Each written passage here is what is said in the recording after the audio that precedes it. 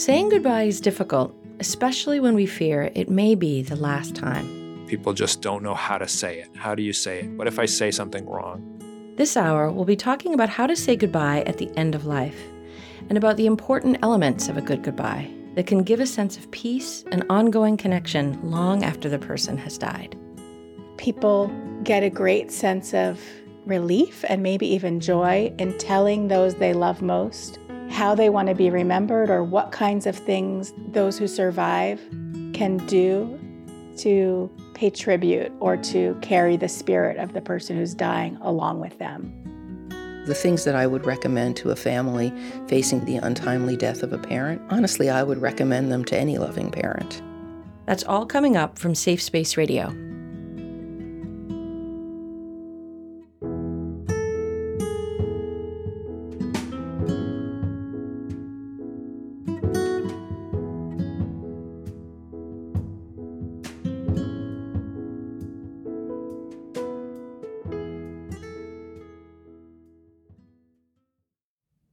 I'm Dr. Ann Hallward, and this is Safe Space Radio, the show about the subjects we would struggle with less if we could talk about them more.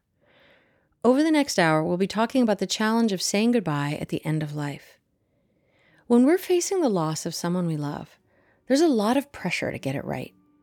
We may fear that whatever happens, whatever we say or don't say, will stay with us forever. The stakes feel high, and yet we don't talk much about goodbyes. We don't get a lot of guidance about these important conversations. Many of us have learned to avoid the topic of death entirely. And yet saying goodbye may be a way to feel more connected to the person long after they're gone.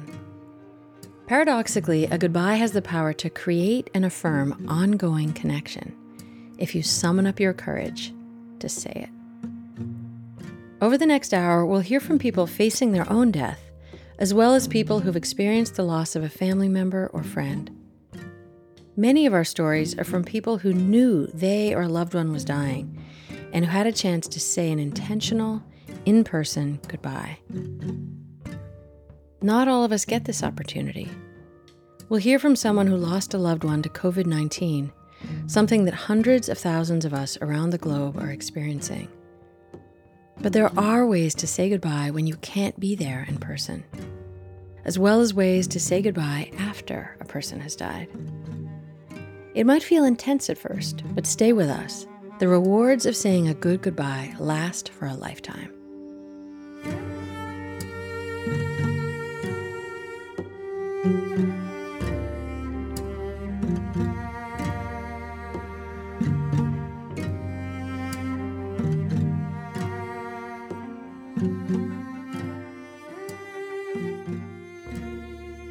In this first part of the show, we'll explore how people who are dying can say goodbye to loved ones, particularly how parents can say goodbye to children of any age.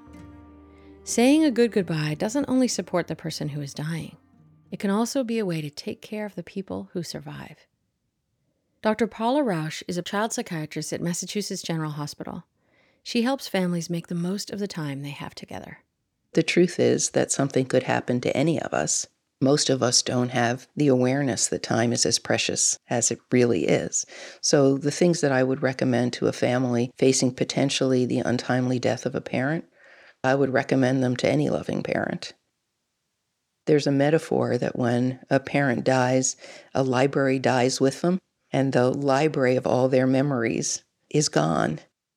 I often say to parents, who are the people that have known you best at different times in your life? Can you reach out to those people and say, if things don't go how I hope with this illness, would you be willing to have a cup of coffee with my child and tell them the stories about what we did together, the ways that you know me?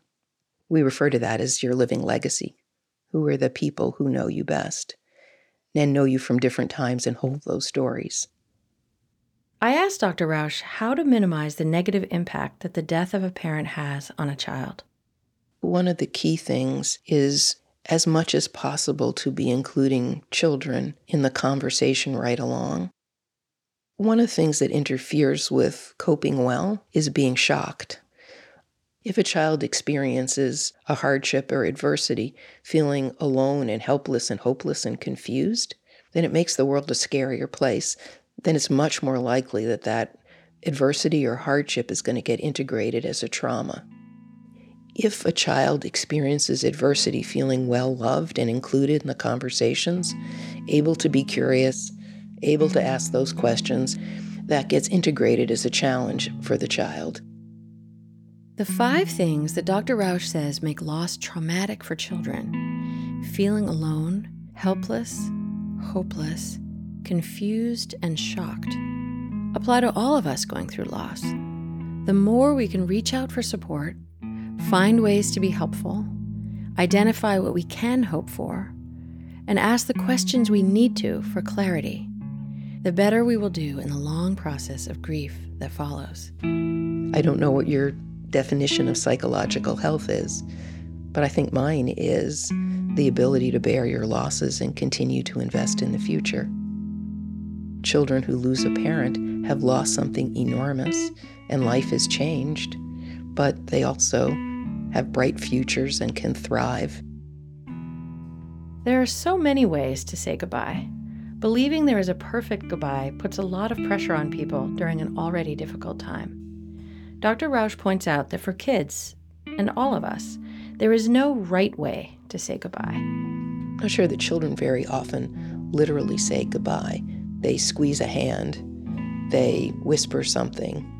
That's more the conveying of, I love you now, and I'll love you forever, and I'll carry you around inside me.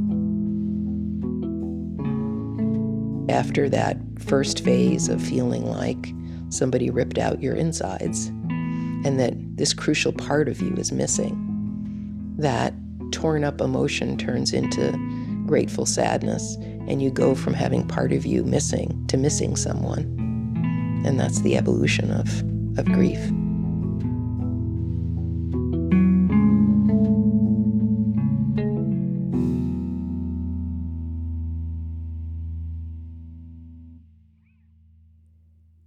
Mary Townsend was a dear friend of mine who wanted to leave her family the kind of legacy that Dr. Rausch talks about. 6 weeks before she died from cancer in 2018, she asked for my help to record a goodbye for her husband and 3 grown children. She and her husband gave me permission to share this recording. You go into automatic shock when you hear that you could have months to live. Your mind shuts down and numbs you. It sort of opens bit by bit, like an aperture of a camera. So you can see the big picture. The aperture opens click by click and week by week as you can take more. It's life's great unknown. I'm not able to walk much anymore, and I'm a huge walker. 5 miles is an easy walk for me. And now I can barely walk to the mailbox. I've lost so much weight so fast and so much muscle. But my daughter and I went for a walk on the beach, and I used to walk it several times a week, back and forth.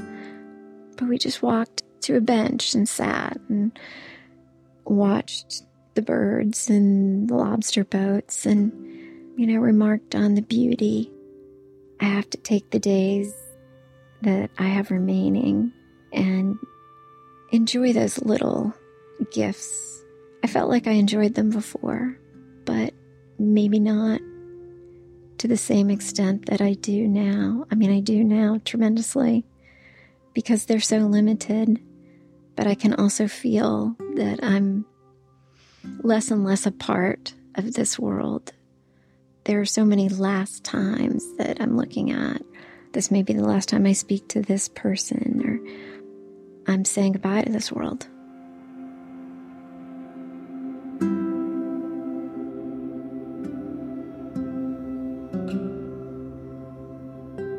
I knew I wanted to be a mom from the minute I knew what a mom was. It's been my most fulfilling adventure in so many ways. It's been the hardest, the thing I've failed at most in many ways. I've made many mistakes, but raising 3 children to be good additions to this world, that's what I would say I'm proudest of. And, they've had to really step up and help take care of me. And it's given me the opportunity to see them in action in sort of a caregiver action. I asked Mary if there were life lessons that she really wanted to share with her kids. This seems like a given, but always be kind. Think about that as you make your way out in your day. Really try and make connections, even momentary connections, people you won't see again in your life. I'm a firm believer that we're on earth to connect with one another. That's where the good stuff is. And that's where our humanness is. Some would say that that's what God is the connection that two people find with each other. That's where we find God.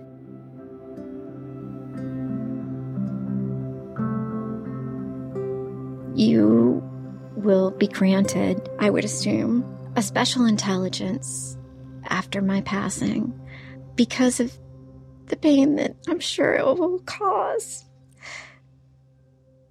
But the periods in our lives when we're in the most pain, I think, grant us the greatest opportunity for growth. If we let it, and if we let ourselves go there. And I think this will give you a greater depth. And in that depth, you will be able to help others. And you'll see the world differently. It will change your life. I want to tell my family, thank you. I've loved all of you. Really more than you can imagine. I will be with you in spirit whenever you need me. And just know how much I love you all.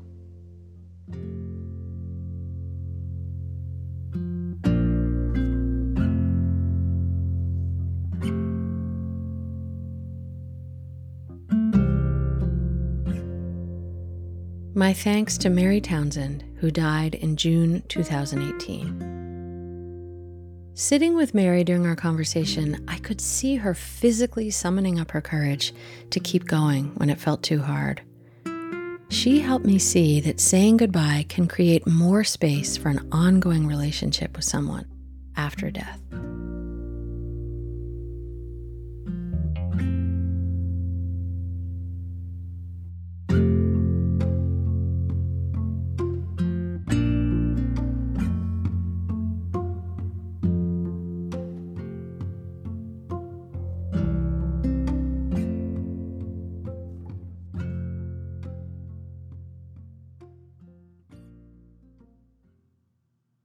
I've just put in tomatoes.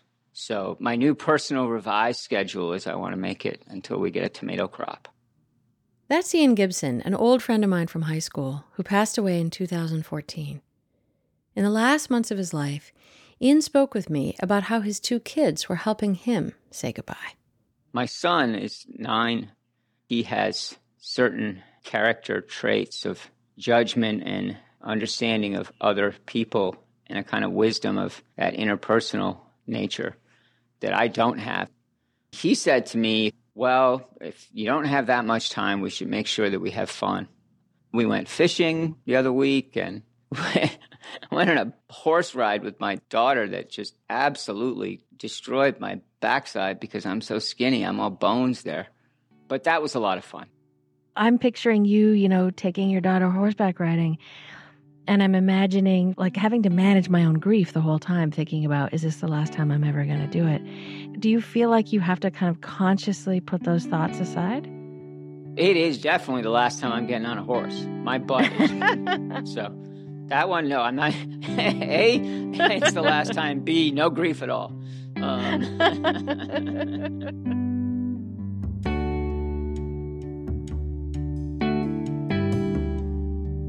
You tell your kids, I'll always be there. I'll always be looking down at you from heaven, is the classic formulation. And I've always felt uncomfortable saying that to my kids because I don't want to tell them something which I don't think is so. While Ian didn't believe his spirit would be with his children in a literal sense, he did believe he would continue to have a presence in their lives. your relationship with me will not die because I die.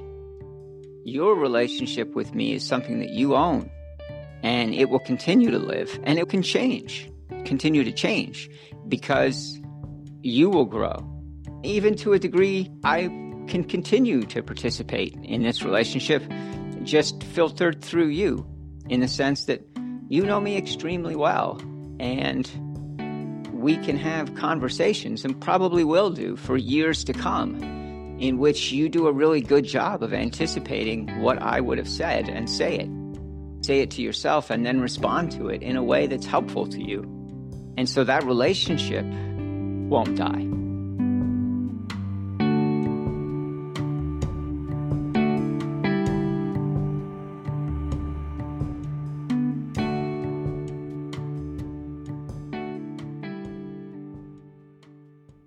In facing their death so openly, Mary and Ian showed enormous courage. Many of us struggle with talking about death so directly. My adopted grandfather, who I called Uncle Jim, died when he was 94. I went to visit him a few months before he died and was saddened to see how frail he'd become. But we didn't talk about the fact that he was nearing the end of his life. Death felt like the elephant in the room.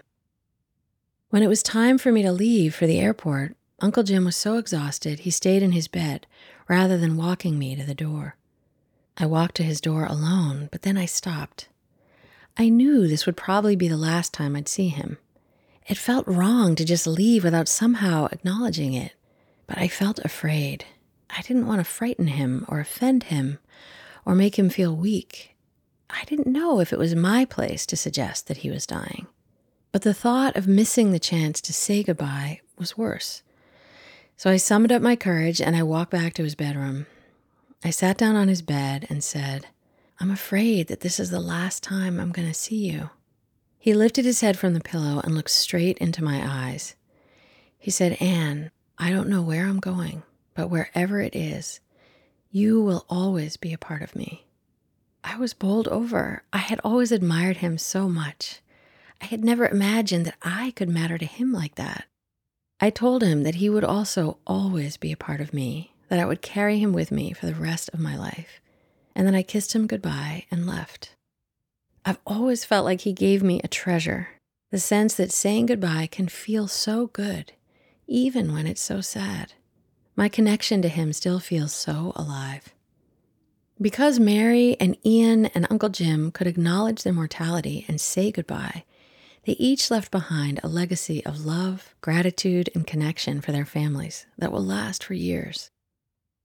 We're going to take a short break. When we come back, we'll hear from friends and family members of people who've died and the intentional way that they, too, approach the process of saying goodbye.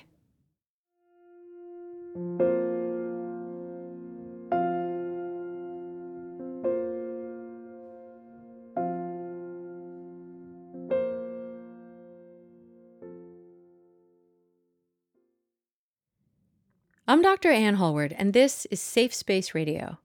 We're exploring the courage it takes to say goodbye and the elements of a good goodbye that family members and friends can hold on to long after a death. John McCone is a hospice nurse in Down East, Maine. He says families feel a lot of pressure to not miss the actual moment of death. Family members who live out of state often say to John, When it looks like they're dying, let me know and I'll come back. And I tell them that's not the time to say what you need to say. Now's the time. Make the trip. And then if you don't happen to be there on the day that they draw their last breath, that's okay. It's not essential.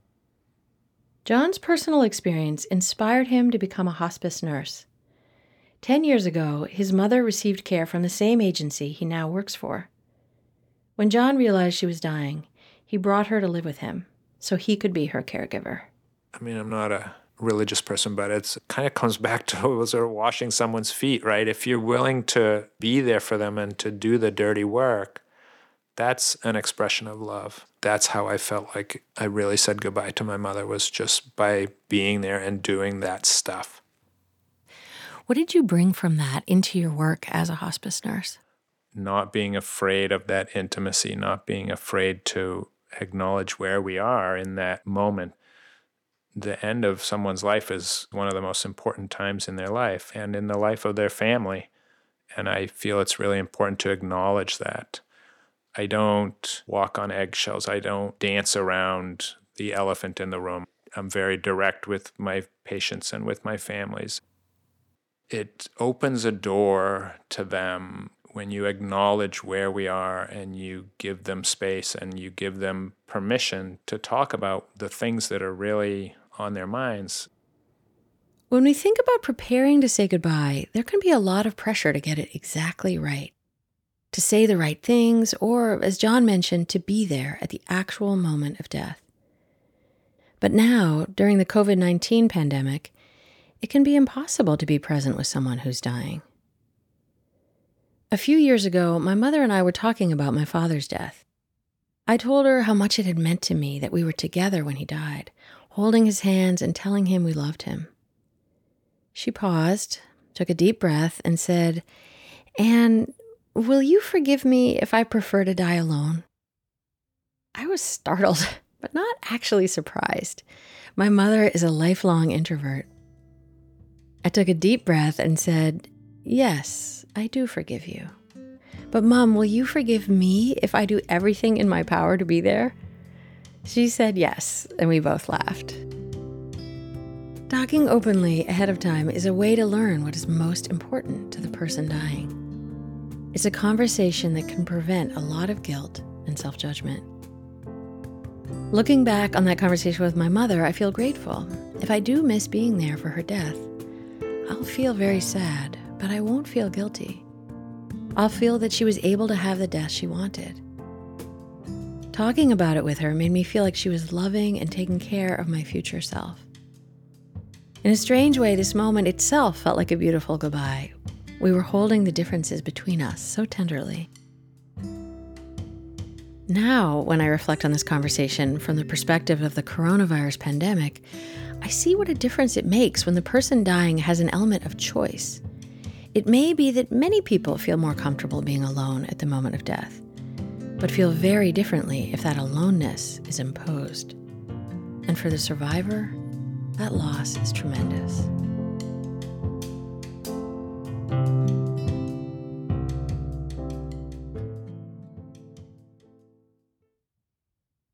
Many parts of the U.S. and all of Canada have enacted death with dignity laws, sometimes called medical aid in dying.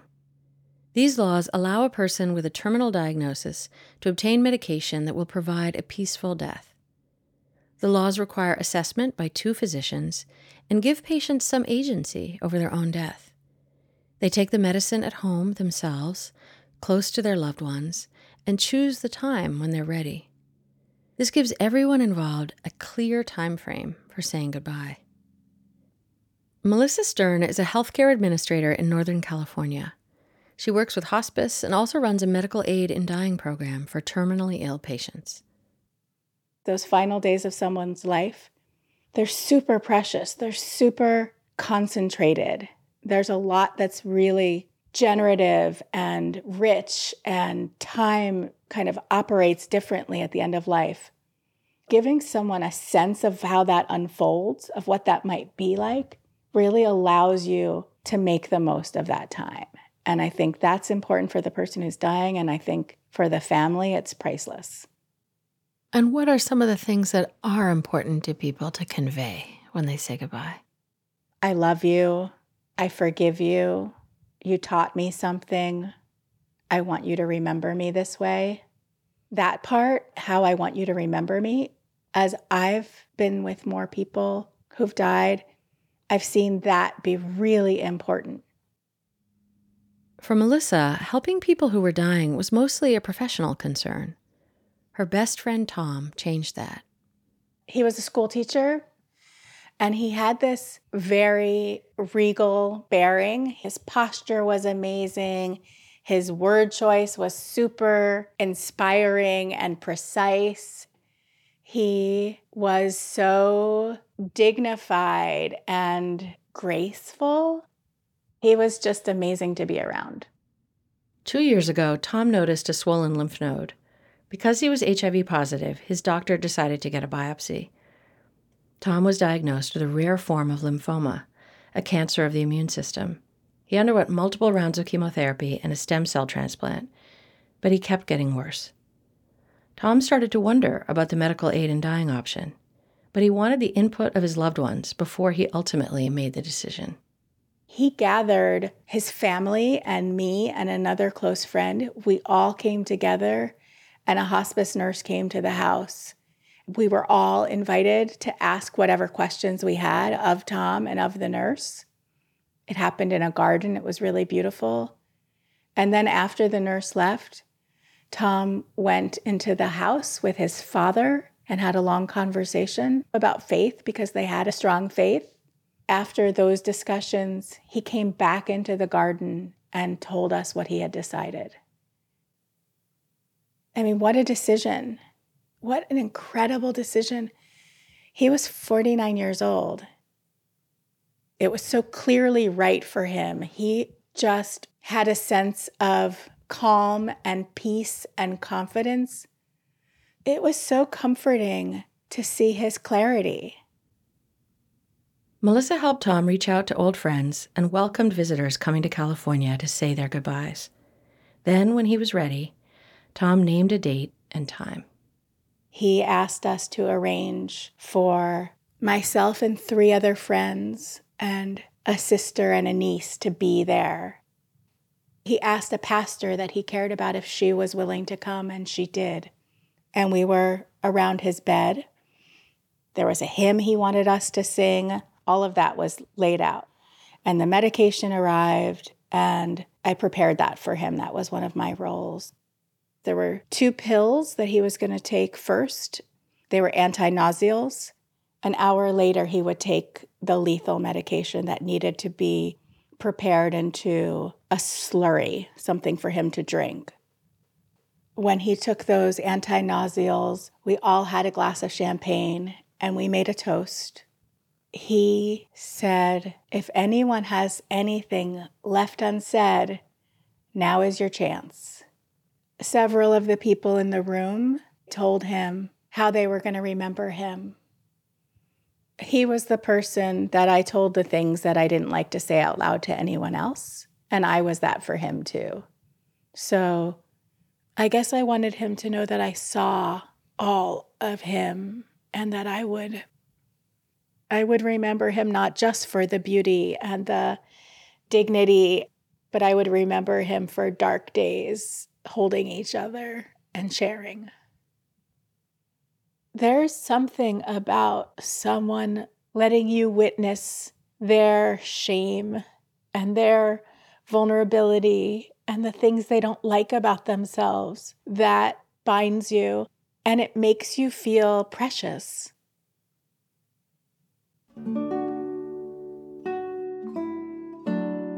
We sang Abide With Me, and he asked us to sing it again, and he sang with us. We held the glass and he drank the slurry through a straw. And then he sent us out of the room. He didn't want anyone in the room when he actually died. I sat outside in the garden. A hospice nurse came at that time. After 30 minutes, it was just a quick 30 minutes, he told us that Tom had died.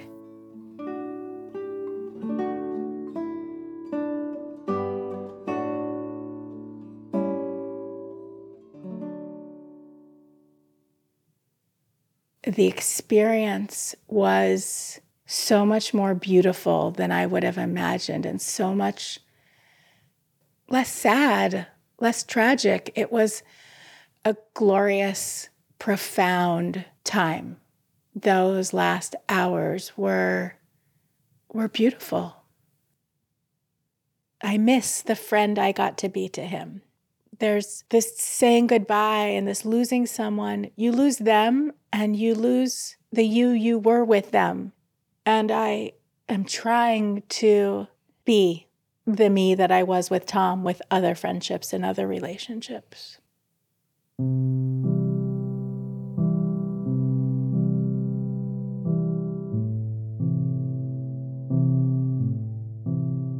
Tom's courage in planning his own death is an example for saying goodbye in any situation, not just at the end of life. Even after a breakup or when a friend moves away, we can take time to tell each other what we will always remember about them. Identifying the memories we will honor and carry with us, even in complicated relationships, can help us to make peace with change and stay open to the future.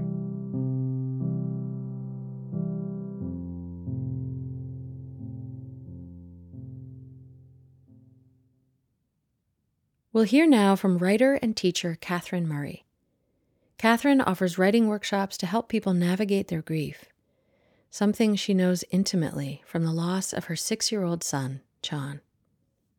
I didn't think I would survive. Before he died, I thought, oh my God, if he dies, I will not survive. What helped me to survive was knowing people who would let me cry a lot and talk about him a lot and cry a lot. I think you have to walk through the fire of the pain in order to heal. As a mother, saying goodbye meant navigating her own feelings while also taking care of John's. I was sitting with him and I started to cry, which I rarely did. Usually I was able to kind of contain it. He was so skinny and, weak, and I had my head sort of against his chest, and he put his little skinny arm around my head. And I was crying, and in my mind, the words that kept repeating were, please, please don't go. Don't leave me. Please, I don't want to lose you. I couldn't say that, So instead, I think I just said, I just love you so much. I just love you so much. And he was so sweet. He said, it's good to cry, Mama. It's good to cry. You can cry anytime you want with me. It's really important to cry.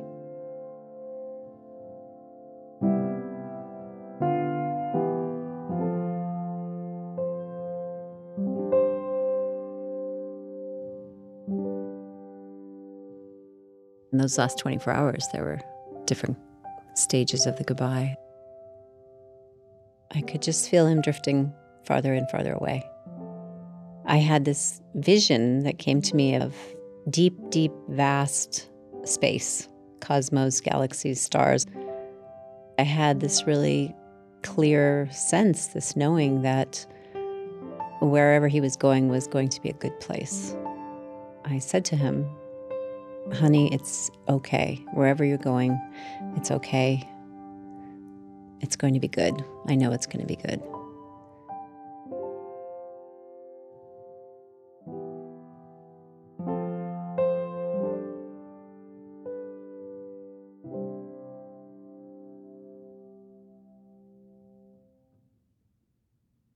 After John's death, Catherine struggled to let herself feel her grief.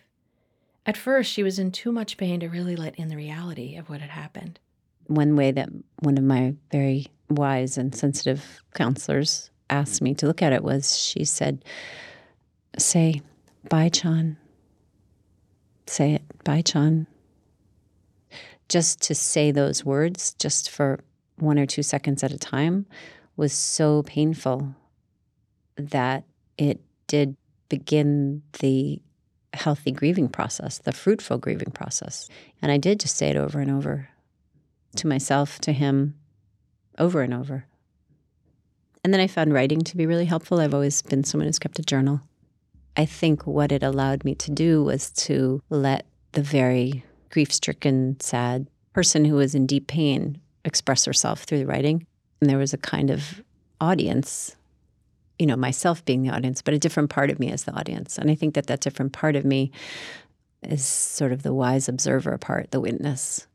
And I think by writing, I was actually cultivating that wise observer, that compassionate listener to myself. I feel like I was actually unwittingly cultivating compassion for my grief and for my healing path. In addition to writing in her journal, Catherine wrote letters to John and poetry. This is called Yellow Cloak. The other day, I was driving down a little street in the neighborhood. A shortcut, I thought, in my endless quest to save a minute or two for something. I don't know what. And I saw a tree standing, branches upraised, entirely bare. At its base, around it, in a spreading circle, was its cloak of yellow. like a woman's garment dropped suddenly that had floated so quickly to the floor. The leaves, all the same yellow, were bright and soft, but completely, hopelessly disconnected from their mother, now naked and suddenly bereft. In the rushing, frantic kids-to-pick-up moment when I saw that tree, I thought, that's how I felt when my son died. Arms lifted, naked. What happened? Where is the warmth and beauty that I always had, where the wind whispered and the light shimmered, where the tiny, infinite movements against my skin interpreted the air and darkness? Now I am only bare and bony, bark wet and cold in the wind and rain. Why am I still standing, with all of me exposed, and winter coming? I was very intentional about, as the grief rose up, like letting those waves come up and really letting myself feel the pain, because I knew that that was healing me slowly. I just had the daily proof, that I would be miserable, overwhelmed, unable to get out of bed, unable to be kind to my children, whatever it was. And then I would sit down and cry with a friend or cry by myself or even write in my journal and, really kind of process, bring to complete awareness the pain. And I felt better. Then I would emerge from those moments feeling just a tiny bit more at peace and a tiny bit more able to slug through the rest of the hour or the day. Catherine eventually wrote and published a memoir about Chan called Now You See the Sky. So Chan died 15 years ago. How are you doing now? Now I'm amazed at how much joy I can feel. And I feel like it's due to all the hard work that I put in healing and now using what I've learned to help other people. I'm delighted with my life. I'm delighted with my now grown children, and I never thought that this would be me 15 years later.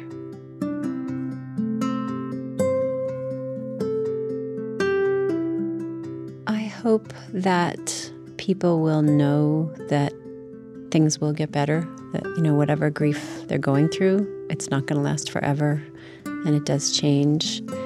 I don't believe that time heals all. I don't believe that that just happens on its own. I think you have to be willing to turn toward the pain and be very compassionate with yourself as you do so.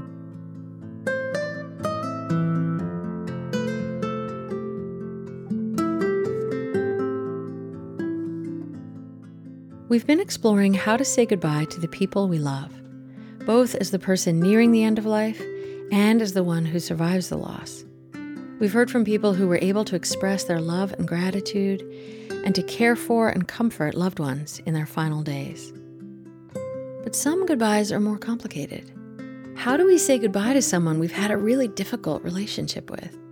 Or what if we miss the chance to say goodbye at all? After a break, we'll talk about these more complicated goodbyes.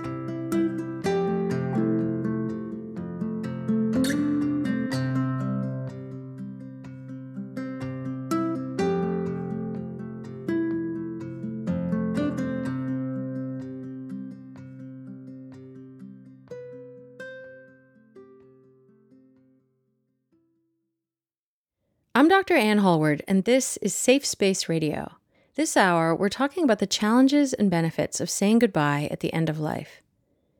Saying a good goodbye can help ease the pain of loss and support the mental health of those who survive. In this last part of the show, we'll explore complicated goodbyes. Saying goodbye to a person we've had a difficult relationship with. Saying goodbye when we can't be physically present. And saying goodbye after someone has died. The imminent death of a parent can stir up so many unresolved feelings. There are often old wounds or misunderstandings that we wish we could resolve or feel more at peace with inside. I spoke with social worker and parent educator Sarah McLaughlin about the complicated relationship she had with the man who'd been like a stepfather to her. He loved music and he was very funny. He had a very fiery temper. He could also be very kind. So a lot of duality there. And he also changed a lot over the years. I knew him from the time I was practically a toddler, a preschooler. I'm in my late 40s now, so we had a long amount of time in relationship. When Sarah found out he was dying, she wanted to visit him and say goodbye in person. Was there anything in your mind that you were hoping could get resolved or acknowledged that you knew would sort of help you going forward? Well, we had sort of been down that road already. He was scary and mean and abusive and not a good father figure at the time when he was a father to us. He had admitted that and acknowledged that and apologized for that previous to his becoming sick. During Sarah's visit, he wanted to check in about it one last time. I think that part of him was still hopeful that it hadn't been as bad as maybe he thought it had been. He asked me straightforwardly, did the fun make up for the not fun? And I just very honestly and directly said, no, it did not. So it felt good to just be honest about that. Not that I had been dishonest, but he had not asked me that straightforwardly before. I was like, no, we were really scared of you. It was not good. We had come a long way in our relationship. I knew that he wanted to know the truth. I trusted that if he asked, he wanted to know. I just feel like if you're not acknowledging the harm, that's not actually forgiveness. If you're actually going to forgive, you have to take it out of the drawer, unfold it, hold it up to the light. This is a thing that happened. We're going to have to look at it and be with it in order to forgive it. I know that he loved me. He was brave enough to face his wrongdoing, and I thanked him for that. That was a gift to me. For me, there's something about feeling spacious enough to love him even in all of his humanness that feels comforting.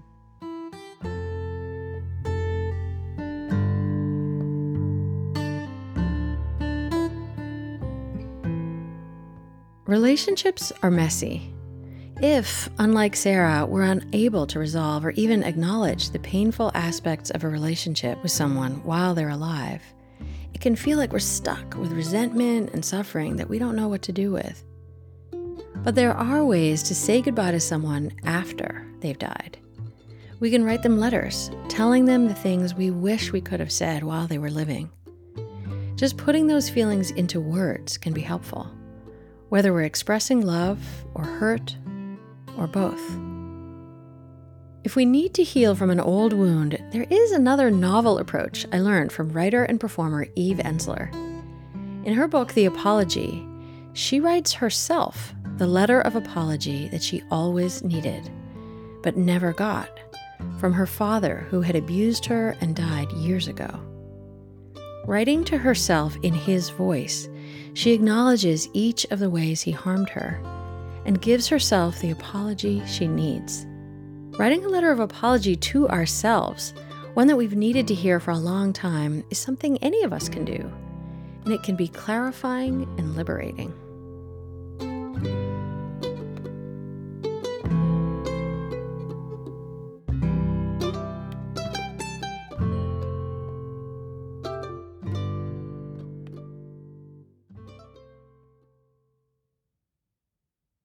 Mary McCann's relationship with her mother had always been complicated. One of my first memories is of her not being there when I woke up from a nap. And I feel like she was always leaving. She left home when I was 13. My grandmother lived with us, her mother lived with us, and my father. There was no real discussion about where she had gone. In the early 60s, it was a broken family. It was divorced. Nobody was divorced. And so much shame and so much hiding. I often became silent because I felt like I had a story that was hard to share. One day, my grandmother said, your mother is going to come to take you all for a ride. I had mixed feelings about it. I was pretty mad that she had left. She pulled up in a pink Cadillac convertible with her hair dyed a different color and piled high on her head. The 13-year-old me was intrigued. Who is this woman? There were long gaps when we didn't see her, times when I really needed her and she really, really wasn't there. I spent a lifetime grieving my mother, for a long time being very angry and really not welcoming a relationship with her.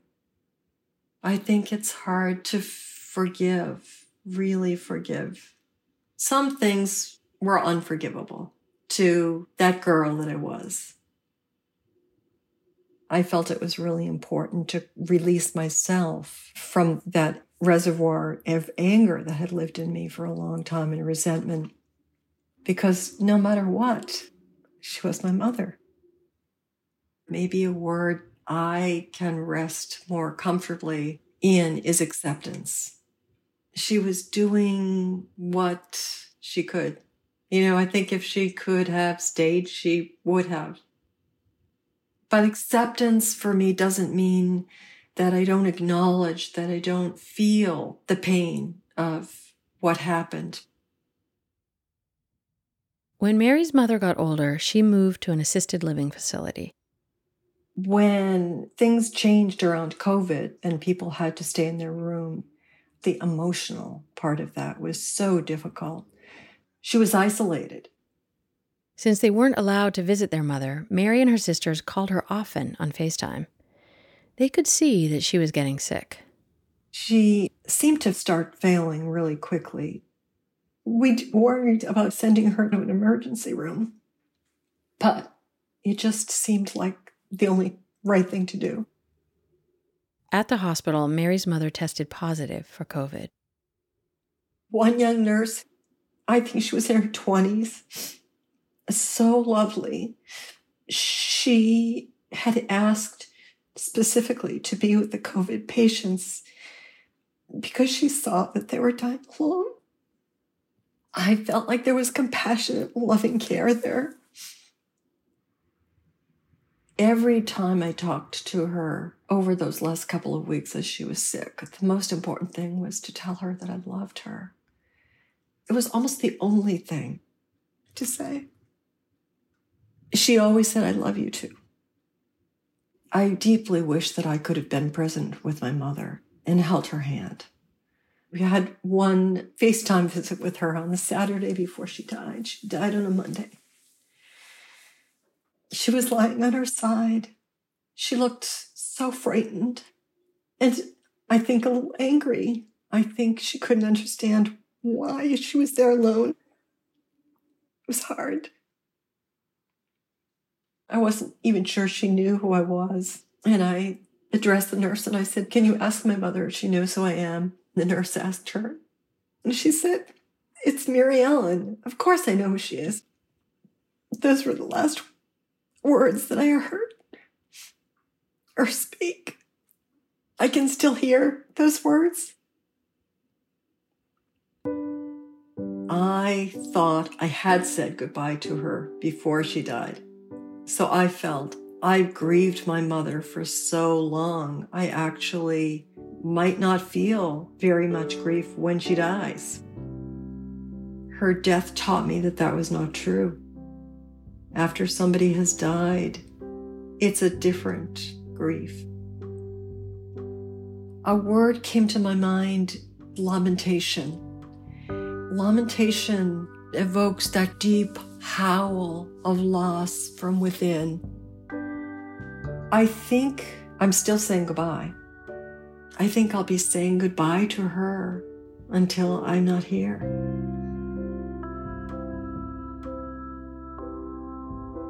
I always felt a little outside the community of mothers and daughters. But when she died, I realized the love had been there all along, the love that I felt for my mother, and the deep connection that exists between a mother and a daughter. I felt a sense of belonging to the community of all of us, as part of being a human being, to lose the people we love. I felt like it wasn't just my grief. The grief is not mine. That loss is not mine. It's ours. Saying goodbye takes courage. Our guests offered many recommendations for how to say goodbye and reminded us that there is no such thing as a perfect goodbye. It is often messy and important things may go unsaid. If you can, talk openly about dying. Don't avoid conversations about death or try to protect people from the reality of death. If you feel afraid or don't know how to start, let someone know what they've taught you. Thank them for what they've given you. Let them know what you will always remember about them. It's never too early to start telling people what they mean to you. Say the things you need to say now. Don't wait. But don't worry if you don't know exactly what to say. Acts of love and service also speak volumes. And even after death, there are ways to say goodbye that can give you peace and a sense of closure. Talk to the person, write them letters. Remind yourself of the things you want to remember about them. Or write yourself a letter from them with all the things you needed to hear. We can't prevent death, but we can find new things to hope for. Don't be afraid of your grief. Keep choosing to feel it, and you will emerge feeling more alive. I'd like to close with the words of Mary McCann.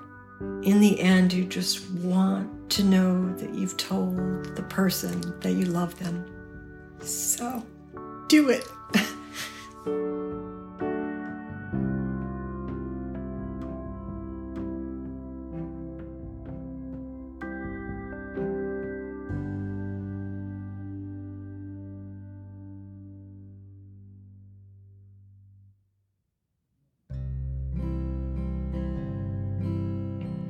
Visit us at safespaceradio.com, where you can listen to my full interview with Dr. Paula Rausch and get other resources and tips about how to say goodbye.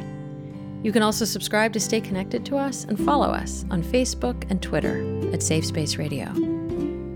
Many thanks to our senior producer, Mary Quintus, program director and editor, Dana Glass, our editorial advisors, Jim Russell, Loring and Louise Conant, Jim Rao, Sarah Lennon, Lane Gregory, David Moltz, Thierry Ndabahagamwe, Alice Spencer, and Libby Gordon, and our summer intern, Sophie McNulty. Thanks to all our donors who made this show possible. I'm Dr. Ann Hallward. Thanks for listening.